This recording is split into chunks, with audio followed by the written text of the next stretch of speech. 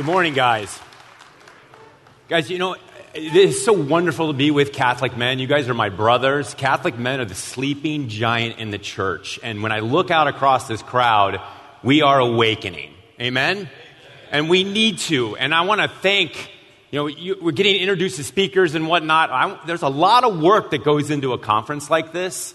And the goal of all the men who work to bring this together, to pull it together, and the goal of myself as well and all the speakers is to be used as a vessel of the Holy Spirit to set you on fire. That is really what it's all about. You heard Sister say that as well. But before we go any further, I want you to give a round of applause for all the guys who worked so hard to make this happen, to get you here today.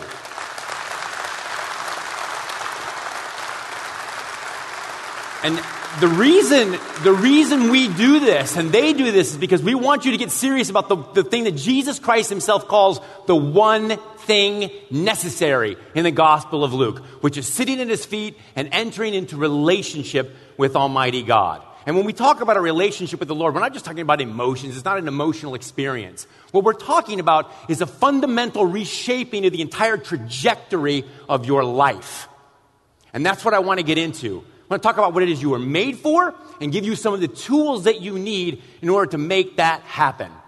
But that said, the Catholic life, guys, these days, these conferences, did you guys ever go to summer camp?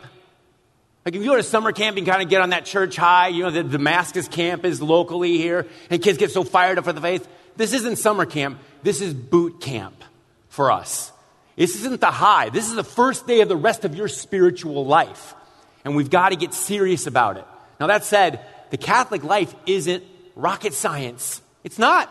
It's basically just a wedding of a life of prayer with the grace of the sacraments. That's all it is. Jesus Christ has already given you every single thing that you need in order to climb the divine ladder toward heaven. So that's what we're going to get into. This is going to be a crash course on prayer. And prayer is something we need desperately. I mean, what if you and I were walking down the street and we saw some stranger coming towards us and I said, hey, why don't you go grab that guy and ask him to, help you clean your garage, or maybe help you with some issue you have with your kids, or you need a promotion at work. He can intercede for you. You're like, take a hike, Matthew. I don't even know that guy. That's right. So why do we think that we can do that with God? We have to develop a relationship with Almighty God. And when you think about it, not having a life of prayer is crazy. If you are not praying, you are not talking to the person who loves you more than anybody else in this life. Prayer is where you find hope. In fact, Pope Benedict calls it the school of hope. But this is where you make your needs known to Almighty God. You enter into conversation with him so that your life is conformed to him. And that's what prayer is really all about. It's not just a relationship. It's conforming yourself to Jesus Christ. But prayer gives us life. So what is it exactly?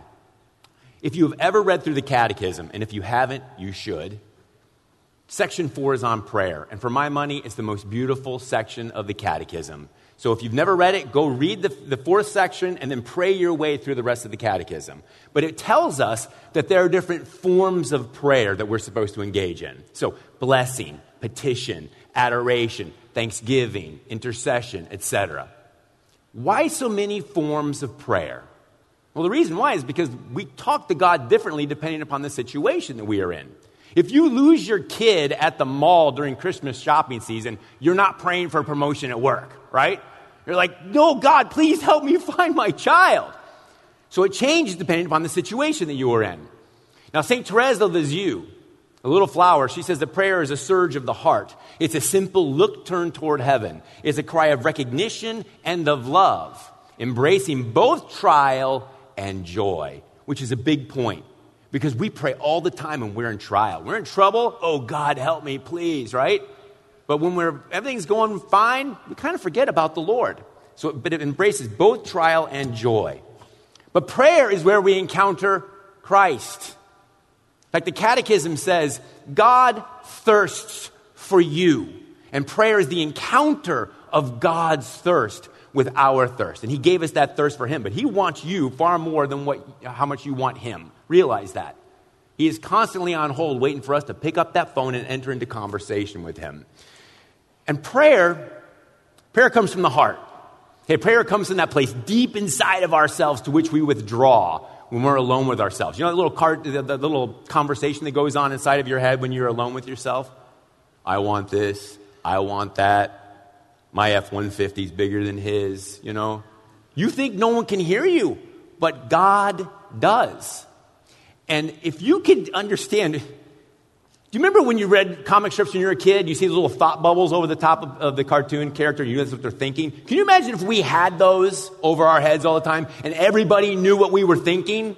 That would be terrible on lots of different levels. But one of the things that it would reveal to us is that we are so self-centered.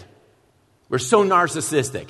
Everything is about me, me, me. Prayer is what changes that focus. It changes that self-centeredness to a God-centered conversation. So it elevates us and transforms us. It gets us out of ourselves. As Father said, get over yourself. That's what prayer does. It refocuses you on God instead of on yourself. All right? So this is something we are after. We've got to do this. And I think a lot of us have a warped view of prayer because we don't understand its power. We don't understand that we are made to do this. And even if we do it regularly, and I know I fall into this lots of times. You know, you have your routine that you have set up, and it's so easy to fall into the rut of just checking prayer off of your spiritual to-do list. Or you do it because, you know, Father told me to do this, or some guy came from Steubenville, which is where I live. And, you know, he said we got to pray. And we don't understand that we are made to pray. We are literally made to be in relationship with Jesus Christ. And just like our human relationships need care and attention so as to grow, so too does our relationship with our Heavenly Father. Right? And I think for Catholics, this is a little difficult. I'm a convert to the faith. And I've been Catholic for almost 22 years now. And one of the things that I notice as Catholics, like, we know lots of different prayers. But maybe we haven't had a conversion of heart which would transform the way in which we pray. And I'm guilty of this as much as anybody else. I mean, how many times, I shudder to think, how many times have I droned through an Our Father in the Mass? How many times have I prayed a rosary without really thinking about the mysteries that I'm engaging in? And all too often, I think our memorares and our rosaries and our litanies and such, they become mechanical. Now, I'm not saying that these forms of prayer are not good and we shouldn't do them. I pray to Mother Mary every single day. I pray the memorize. I pray the litanies, all of these. In fact, Catholic prayers are full of such a beauty and a depth I would never be able to come up with on my own. I'm really happy to hear them. You know, as a Protestant, I'm a pastor's kid too. And when you get asked to pray, it was, you know, you got to come up with some good stuff. One of the things that I've noticed in like 20 plus years as a Catholic is that when you get invited over to a Catholic's house for dinner and they ask you to lead in prayer over the food, all that means is you were the first person to cross yourself and start the bless us, O Lord prayer. When you're a Protestant pastor's kid and someone asks you that, it's showtime, baby. You're whipping out all your best stuff. You're saying Father God like 20 times, you know. Not long after I became Catholic, I invited, it was probably about 3 years after I became Catholic. I had one kid at the time. My little girl was 2 years old. And I invited my brother-in-law and sister to come over to our house. And he's a pastor. And he prayed beautifully. And so in a show of ecumenism, I said, listen, Bob, why don't you go ahead and pray over the meal? And so he launches into this really long, beautiful prayer over the food. Well, my 2-year-old's never heard this stuff before. All she is, bless us, O Lord. That's what she's used to. He gets about 45 seconds in. He takes a breath, and she said, Amen. And it was over. But as Catholics, we have all these beautiful set prayers that we can fall back on and realize that Jesus, he was a good Jew. He learned all the prayers of his day. But what he shows us is that his prayer is just that. It's the prayer of a son to a father. And guess what? Because of the sacraments, you and I are joined to Jesus Christ, and we have the right and the ability to call Almighty God, the King of the universe, our daddy. Who's your daddy? God's your daddy. And that should shape how it is we enter into conversation with him. He is waiting for us to come to him, and he desperately wants to shower his love upon you. Right? So we enter into this relationship of love with him through prayer. So what exactly is it? I cannot hope to cover all the aspects of prayer in one short talk. What I'm going to try and do is hit the highlights in order to get you started or to have you take your prayer life to the next level if you already are in one. Now, in addition to the different types of prayer that I mentioned previously, so blessing, petition, adoration, praise, etc., there are three major modes of prayer that are universal: vocal, meditative, and contemplative prayer. And they form a kind of a framework in which the forms of prayer operate. Okay? They also, vocal, meditative, and contemplative prayer, also form a kind of a ladder of progression that you climb as you make your way to God, because prayer has a goal. The goal is God. The goal is perfection, and perfection takes time. So there are steps along the way as you mature in prayer. And as you ascend then and you mature, the way you talk to God actually changes. It evolves. It's kind of like a couple who's been married for a long, long time. You know, back in the very beginning of the relationship, you guys remember this? A lot of you guys have been married for a long time. Remember when you would talk about everything? And you could almost make everything romantic. You know, like snow tires would be romantic, you know. But you would talk about everything because you're wanting to get to know this other person. They're wanting to get to know you. But as time goes by, your mode of communication begins to change. And after, you know, for a couple who's been married a long, long time, the outstretched arm and a grunt means, can you bring me a beer? Right? And the roll of the eyes and the flip of the magazine page, you can get them and get it yourself. You've been sitting on that couch all day long. Why don't you mow the lawn while you're at it? And not a word was spoken. Now, I'm not saying that the longer you were married, the less you should talk at all. My point is that as time goes by, she doesn't necessarily need to talk to make you weak in the knees, either in a good way or a bad way. You ever been at a party and you're with your buddies over in the corner and you catch your wife's eye out of the corner of your eye and she's got a raised eyebrow at you and you're like, how did she even know what I was talking about? Right? How did she know? But maybe you get like a playful smirk, maybe a little grin from her, or just looking into her eyes and you know exactly what she's thinking and she knows what you're thinking. Why? Because your relationship has grown. It's matured. You're in deeper union. It's the same thing in our relationship with Almighty God. Okay, so you continue to engage in the different types and the forms and the stages of prayer, but the way you do it changes as your relationship with Almighty God matures. So, let's talk in concrete terms about the three modes of prayer. We'll start with vocal prayer. O Lord, open my lips and my mouth shall show forth thy praise. We get it. Right? You guys have been saying vocal prayers since you were babies. You grew up praying the rosaries. Jesus himself taught us the most famous of the vocal prayers, the Our Father. And we have all kinds of beautiful prayers in the church. And realize vocal prayer is so important to us as human beings because we are a union of body and soul. We're not ghosts floating around. We are a union of body and soul, of body and spirit. And so we have a need to translate our interior life exteriorly. You know this.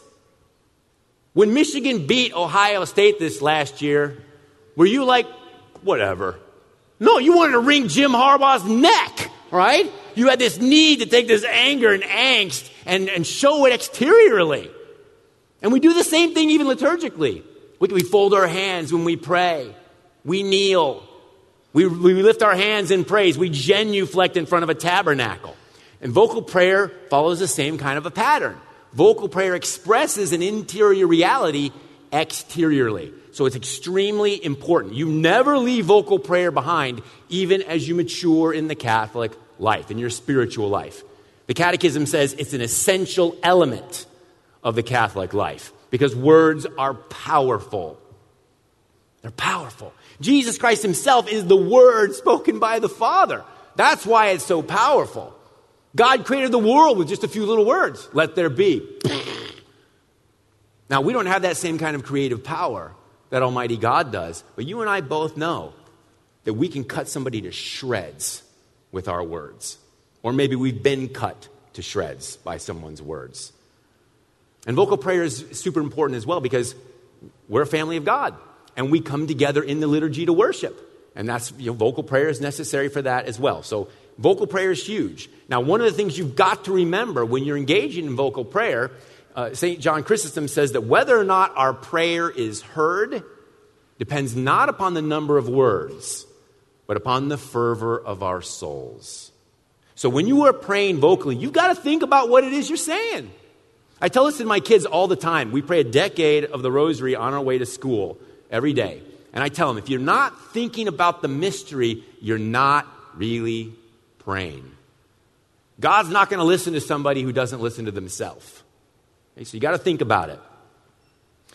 And realize that quality is better than quantity in all of this. You realize that St. Francis of Sales and St. Teresa of Avila say that one fervent Our Father, one fervent Hail Mary is far more powerful than a bunch of rosaries you just blow through. That's why you got to focus in. Jesus said, don't babble like the pagans. In fact, when you are really focused on your vocal prayers and you're engaging in them, this becomes a form and it leads to meditation. So let's talk about this second mode of prayer, meditation. And guys, I want you to pay very close attention to this because for my money, this is the form of prayer that most of us have no idea how to do or what it is. And if more of us were doing it, everything would change, both in our lives and the lives of those around us. This is so important that we understand what meditative prayer is. So let's talk about this. What is meditative prayer? The baseline definition is this. It's an attentive reflection on Jesus Christ that's aided by some kind of a physical input, like a book. Okay, it's an interior conversation. Generally speaking, no words are spoken. Okay? Paraphrasing St. Teresa of Avila, this is why it's so important. Listen to this. St. Alphonsus Liguori says that if you don't have a regular life of meditative prayer, and by regular he means every day, you don't need demons to carry you to hell. You carry yourself there in your own hands. That's how important this is. St. Teresa says that a life of meditative prayer is the basis for acquiring all the virtues. And she says it's a matter of life and death for all Christians. And when she talks about life and death, she doesn't mean physically dying. She means your eternity. You have got to do this. I have got to do this. Why? Because the Catechism says meditation is the quest. This is where the mind seeks to understand the why and the how of the Christian life so we can adhere to and respond to what the Lord is telling us. You want to know what the Lord wants for your life? You got to enter into a life of meditative prayer. Period. You want to go to heaven? You got to have a life of meditative prayer. But meditation is where we ponder the mysteries of Jesus Christ, and he speaks to us in various ways so that our relationship with him grows. And it doesn't mean you're thinking about God passively. You know, like Eastern stuff, and by Eastern, I don't mean Eastern Catholic. I mean like Buddhism and all the rest of it. They're like, you got to empty your mind, dude. No, you don't. That's idiocy. Don't empty your mind. We want to fill our mind up with Almighty God. Jesus Christ says, praise God, right? That's what it's about. That's how you conform yourself to him. And Jesus tells us, says, you shall love the Lord your God with what? All of your heart, with all of your soul, with all of your strength, and with all of your mind. We want to fill up with Almighty God. Meditative prayer is also meant to be interactive, guys. It's not a one-way conversation. This is you speaking to God. You ponder the mysteries of Jesus Christ. So an inner conversation starts with our Lord. This is where you become one with him. This is where he seeps into your very being.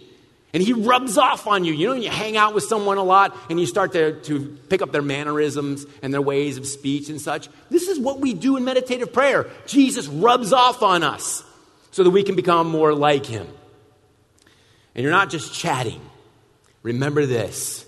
Prayer is always ordered toward action. It's meant to transform your life. Never forget that. The goal for us is to regain that lost likeness that Adam lost back in the garden. And the Catechism says that prayer is the way in which we regain this likeness, obviously wedded to the sacraments. But realize that the sacraments and prayer are a 1-2 punch, guys. They go together. It's like Hall & Oates or Starsky and Hutch. They never had any shows on their own, right? You have to have the two of them together. You go to daily mass. You receive the Eucharist every day. You're there at the 6 a.m. Mass. I don't care what time it is. If you don't have a life of prayer, that grace of the host, there's enough grace in that host to save the entire world, that grace isn't going to do you any good. Prayer changes that. Prayer gets us out of the way so that the sanctifying grace that's present in the host can have its maximum impact on our lives and we can be transformed. That's why prayer is so important. So, what is meditative prayer? And how do we do it? Remember that the focus and the goal of meditative prayer, and I don't care what form it takes, is always Jesus Christ. I am the way, the truth, and the life. No man comes unto the Father but by me, says our Lord. St. Maximilian Kolbe says, whatever devotion you have, it's all links in a chain that lead back to one place, and that is Jesus Christ. So how do you actually do it? Well, let me give you a little commercial break for just a second. Matt mentioned that I founded something called Science of Sainthood.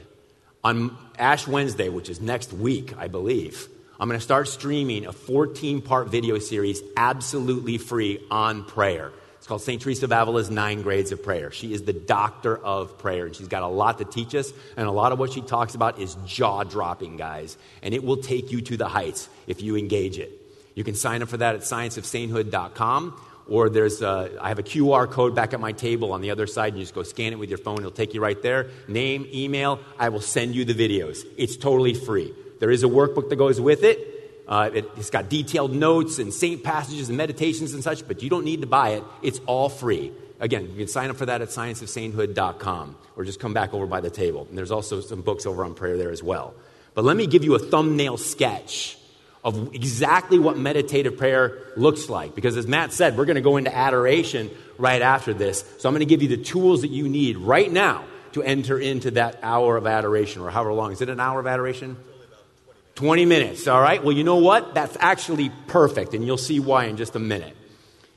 But how do we do this? Like, what are the steps to enter into meditation? And again, it's not rocket science. It starts with glorified common sense. Right place, right time. Pick a good time and a place, guys. I mean, seriously. St. Gregory of Nazianzus says, you must remember God more often than you draw breath. St. Paul says, pray constantly. Now, he doesn't mean you're like wandering around the food store muttering prayers to yourself so people think you're a freak and walk away, right? What he means is that even when you're not engaged in active prayer, we're supposed to be living in a state of prayer that envelops every aspect of our life, because there is never a point in time when you are not supposed to be in relationship with God. And prayer is that relationship. So we're supposed to live in that constantly, says St. Paul. But you can't do that unless you set aside very specific, special times to enter into union and conversation with our God. Because if you do not make prayer non-negotiable on your schedule, it will be the first thing that is tossed off when your day gets busy. And when was the last time you didn't have a busy day? So you got to set the right place and the right time. That means a bowling alley doesn't work. Okay? Monday night football at the bar doesn't work. We are so ADD already, guys. We struggle with this constantly, like little kittens chasing reflections on the carpet, We can't do this. We're distracted. And speaking of distractions, you're going to experience distractions. You'll experience distractions in the adoration time. You'll always experience distractions because you're human. St. Teresa of Avila says, when you experience that distraction, just give it back to God, and it becomes a prayer in and of itself. Okay, so don't worry about it. But you'll learn to order your life as you mature so that you don't have as many distractions in your life, because you realize your whole life is ordered to this encounter you have with the divine in prayer. But first of all, you need silence. The second person of the Most Holy Trinity would go out into the wilderness. And if Jesus needed quiet, guess what? We do too. All right, so we gotta set it up that way. Adoration is the best. If you have an adoration chapel at your church, we were at St. Catherine's last night. That adoration chapel is spectacular. Go there and pray. Doesn't get any better than that. As far as length of time to set aside, and this is why I said our 20-minute adoration time is perfect. If you've never done this before, I always say don't bite off more than you can chew. You take 10 to 15 minutes and you use that as your time of meditative prayer. And I will tell you, it will be the longest 10 to 15 minutes of your life. You would rather watch baby turtles run a marathon than sit 15 minutes in quiet. Am I wrong? I mean, we know this from personal experience, right? But trust me, the more you do this, the easier it gets. And before you know it, that 15 minutes will turn to 20, will turn to 30, will be 45 and an hour. And you're like, what? That's what I thought when I first read that. But it's true. It is so true. You know why? Because this is what you were made for. Literally. You are made to be in relationship with Almighty God. He is not going to force you, though.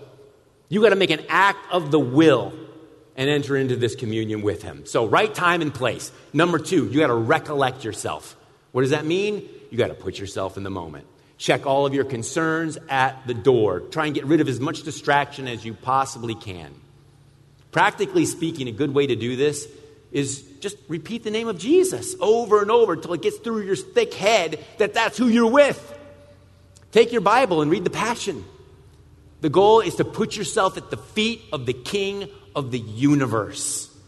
That's what it's all about. The saints say the best time, all things being equal, the best time to enter into meditative prayer is early in the morning because you have less distractions. When you wake up early. Go spend time with God. I got 6 kids. The only time I can meditate with any quiet is before they wake up. So I get up before dawn every day and do this. And in the beginning, it was hard, trust me. But I can't live without it now. It changes everything. Enter into that union with the Lord.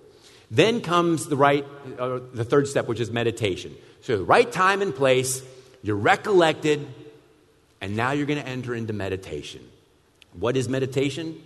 Again, it's attentive reflection on our Lord. It's an interior conversation that is aided by some kind of a physical input, like a book or nature, or maybe a piece of art, that you're meditating on.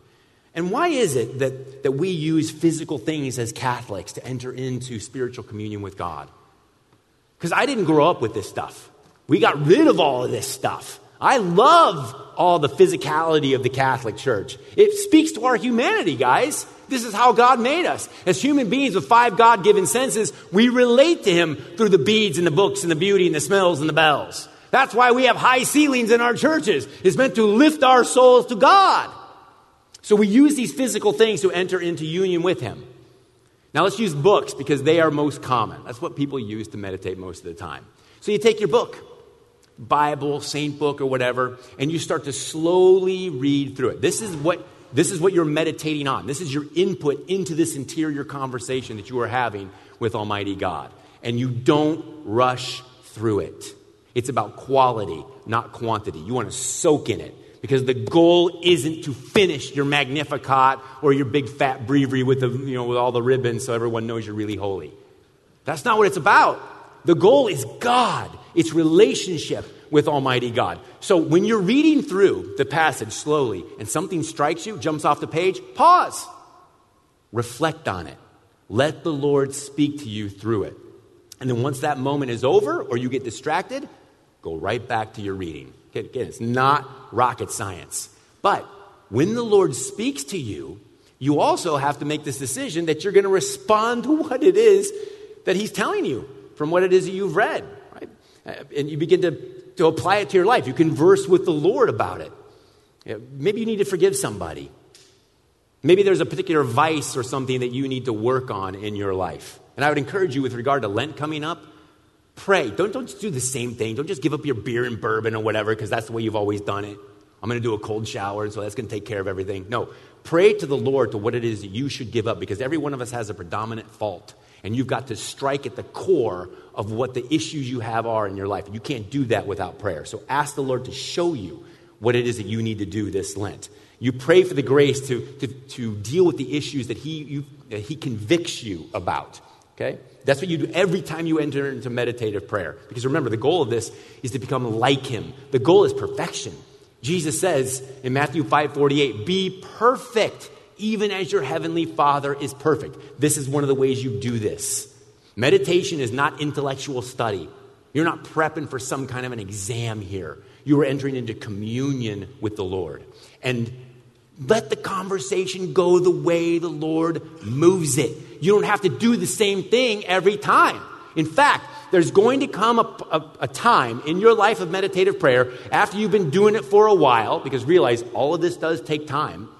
You're growing up in the supernatural life just like you grow up in the natural life. You move from infancy into adolescence and into adulthood. So it's an organic development that takes time. And there's going to come a point in time in your life of meditative prayer where you start to have this little urge or an inkling to set the book down, maybe pause your rosary, and just be with the Lord. Be still and know that I am holy. So you're in an adoration chapel, you pause and you just look at Christ in the Blessed Sacrament. Or if you're not in an adoration chapel, you're just focusing on him interiorly. And this, all things being equal, is an indication that you are transitioning from meditative prayer into contemplation. So let's talk about this third and highest stage of prayer. And the first thing to say about it is that even though it's its own category of prayer, man, contemplation is so difficult to talk about. And the reason why is because it is supernatural. You see, in vocal prayer and meditation, we're the impetus. We kick it off. We're reading. We're meditating. We're thinking. We're putting ourselves in those gospel scenes. In contemplation, it is all God. He is both the cause and the end of contemplative prayer. We have a role. Our role is to till the soil of our heart until the time when God is ready to give himself to us in contemplative prayer. And you mainly do that through meditation, through the life of meditative prayer. Contemplation is what we call an infused prayer. It comes from the Latin word infusum, which means that which is poured in. So what happens in contemplation is God literally pours himself into you. And what you receive in this pouring in is a gift beyond your wildest dreams, guys. 2 Peter 1:4 says we become a partaker of the divine nature of God. Do you understand what that means? I don't. Not to the depth that I should. But you're not just saved from something. You're not just saved from the fires of hell. You are saved to become a divine member of the divine family of God. Not equal to God, but by grace, you become what he is by nature. Divine. You can't enter the divine family of God unless you become like the rest of the family. You're never going to get a better offer than this. Trust me. This is what God begins to do in the life of contemplative prayer as he is pouring himself into you. You are deified. Literally. What do we receive in the Eucharist? Because some of you are like, deified? What? Divine? That sounds like heresy. We'll throw a pole up and burn him at the stake as soon as the talk is over. But think about it. What do we receive in the Eucharist? The body, blood, soul, and divinity of Almighty God. You receive it in the Eucharist, and he gives it to you in contemplative prayer. He is becoming one with you. This is what the Catholic faith is all about. St. Athanasius said, God became man so that man might become God. Small g. This is what it's all ordered to, guys. You can't get there on your own. So this is what God gives us in this final stage of our prayer life. Contemplation, in many ways, is the consummation of our spiritual life. So, what can we say about it? I want to make this point so firmly. Contemplation is for you. It's for every single man in this room. You were made to enter into contemplative prayer with Almighty God. This is not something that's reserved for the saints. This is how people become saints. You want to get your mug on a holy card? This is how you do it. God wants to pour himself into you. It doesn't matter your state in life. The highest levels of prayer, this is reserved for, a dude with a hair shirt on in a cave writing on papyrus somewhere. It's for you. It's for every one of us. God made us to be in union with him. And yeah, there are multiple levels of meditative prayer and contemplative prayer, and I go through them in that study that I told you about, the videos. And by the way, those things are only 15 minutes long. You can do them. It's not going to hammer you over the head. Everything I try and do is to take the complicated things of the Catholic life and make it palatable for us as laity. Because there's so much we need to learn in order to enter into union with God. The Catechism says that prayer, it's not enough to have the will to pray. You have to learn how to pray. So we have some learning that we need to do. But there are multiple levels of meditation and contemplation. And yeah, Teresa of Avila, John of the Cross, and these kinds of people, all they did, they prayed. And so they've got a lot better shot of reaching the highest levels of transforming union and such than those of us who are engaged in more secular pursuits. Even so, contemplation is a gift that God is just dying, literally, to give to you. But you have to remember, too, that it takes time. You cannot jump in and out of contemplative prayer. And there's a lot of confusion in the church on this. But any method of prayer that teaches you can somehow kind of center down and put yourself into contemplative prayer flies in the face of 2,000 years of Catholic teaching. Okay? It's only God. But the question remains, what is contemplation? What is this highest form of prayer? And again, it's a tough question to answer. Contemplation is the beginning of the sight of God. It's the beginning of our glimpse of heaven. Right? God is joining himself to us in a very powerful way. And I realize that's still kind of vague. When you read St. Teresa of Avila and John of the Cross and the other spiritual greats on prayer, they use words like, it's a fragrance of God. It's the warmth of God. It's a close sharing between friends. And you're like, really? You got to give me a little bit more than that.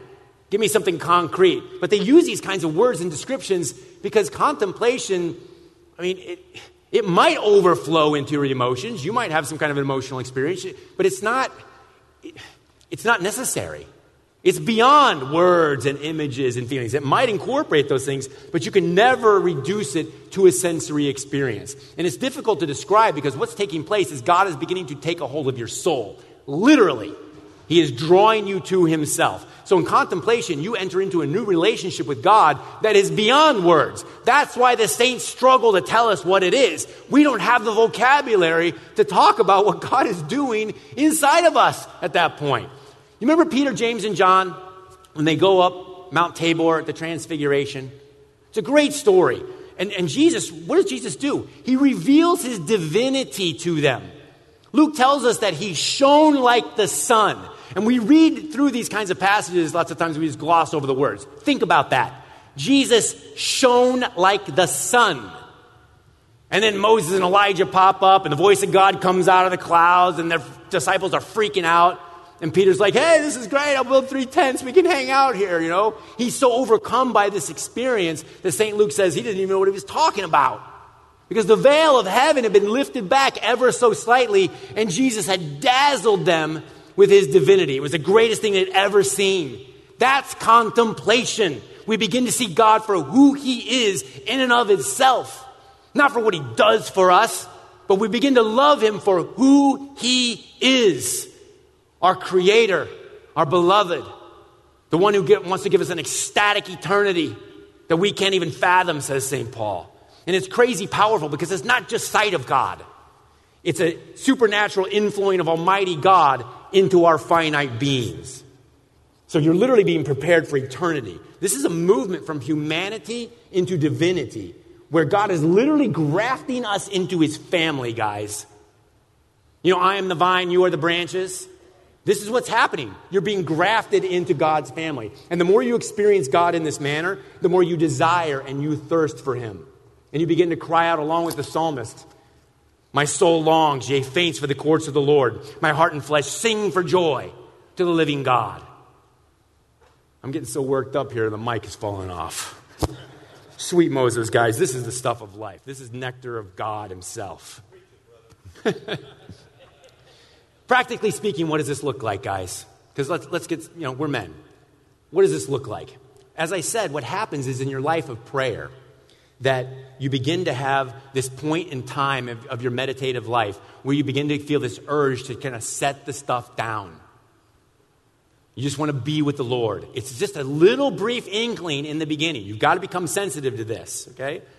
And in the beginning, it's just really tiny. A lot of people make the mistake of just ignoring this, and they continue to plow through their meditation. And the reason why is because we get so used to dictating our relationship with Almighty God. And in meditative prayer, let's face it, it's really simple to see a direct correspondence between the time we spend and the spiritual growth we get. God becomes kind of a vending machine of grace for us at that point. If I do this, I get that. When God takes over in infused contemplation, he totally takes over. We stop doing things and we start being with God. And this freaks people out a little bit when it first happens because you start to feel like you're backsliding because we're so used to doing things That when we're supposed to just stop and be with God, we feel like, oh, we're backsliding, right? Before we knew what we were doing. Now he's acting directly upon us, and there's nothing we can do. And while you might experience a little bit of spiritual anxiety when this first takes place, obey it. Allow it to happen inside of you. And you also know that something special is happening. Because what's happening is God is intensifying his relationship with you. It's a deeper conversion. But you also realize this intensity comes and goes. It's not like you're in a total contemplative state all the time where you're like levitating and, oh no, I'm going to lose control of my car as I'm driving. Not at all. God doesn't want to kill you. He wants to give you eternal life, right? And your time's not going to come until he says it is anyway. But it's an intense experience of God, which sometimes he will grab a hold of your soul and draw you to him. And it's the most amazing thing you've ever tasted. And as you mature and you grow in this, you realize that now that you've reached a different plateau of life, you're going to live differently. This is what happened to the disciples. Remember the end of the story of the Transfiguration. They didn't stay up on the mountain. They came down. Right? They had to re-engage with all the chores and the duties of life. The same thing happens to us. We're still on earth. We're humans. We're guys with jobs and families and, whatever. We got to take care of things. But what happens when you move into contemplative prayer is you're living at a new plateau, which informs everything in your life. Everything changes when you move into this relationship with God. And you are mature and you are content to allow God to pour himself into you no matter what you feel or don't feel. Because we all know that your feelings come and go, guys. Don't base your spiritual life upon your senses. God, when you don't feel God, when you feel dry in prayer, realize he's probably working on you in at a depth you've never experienced before. It's like anesthesia. He deadens your senses, and he's not far away. He's actually closer to you than you ever thought. You just haven't developed the senses yet to experience him in the way that he wants to show himself to you. So you just keep doing. This is the number one thing in prayer. Show up. Even when you don't feel like it, you do it. Because you're entering into union with Almighty God. You can't take a day off of your marriage. We can't take a day off of our relationship with Almighty God. But this is what it's all about, guys. This is what God has for you. This is what you are made for. So you turn your eyes on God. Allow him to enter into that meditative prayer. Pray those vocal prayers. Think about what you're doing. Prepare yourself to receive this infusion from Almighty God. And realize that this life of prayer is not just about you. It's about every person in your life. It should transform all of your relationships. And not just your friends, not just your family, but those with your enemies as well. We're supposed to love them too, right? The only way you're going to get to the place of loving them is if you are more like Jesus Christ, so you can begin to see that person in the same way that Jesus Christ does. Every one of us was created by God for the same end, and we got to start acting like it. We have to love our enemies as ourselves. You can't do that without a life of prayer. This is what it's all about. You want to be a better father and husband? Pray. You want to be a better priest? Pray. You want to get to heaven? Pray. Prayer is what leads to peace. Prayer is what leads to hope. Prayer is what leads to God. You can't find him otherwise. It is my desire that all of us are in heaven together. If you don't have that life of prayer, guess what, guys? You're going to get to the pearly gates and you're going to present yourself to Jesus Christ. And he's going to say, "Depart from me, for I never knew you." You get to know God through your life of prayer. This is why the saints say you've got to do this every day. This is your relationship with God for all eternity. You have 2 lives to live, one now and one later. You have one life. You start that union with God right now. You get holy and you die trying. Amen?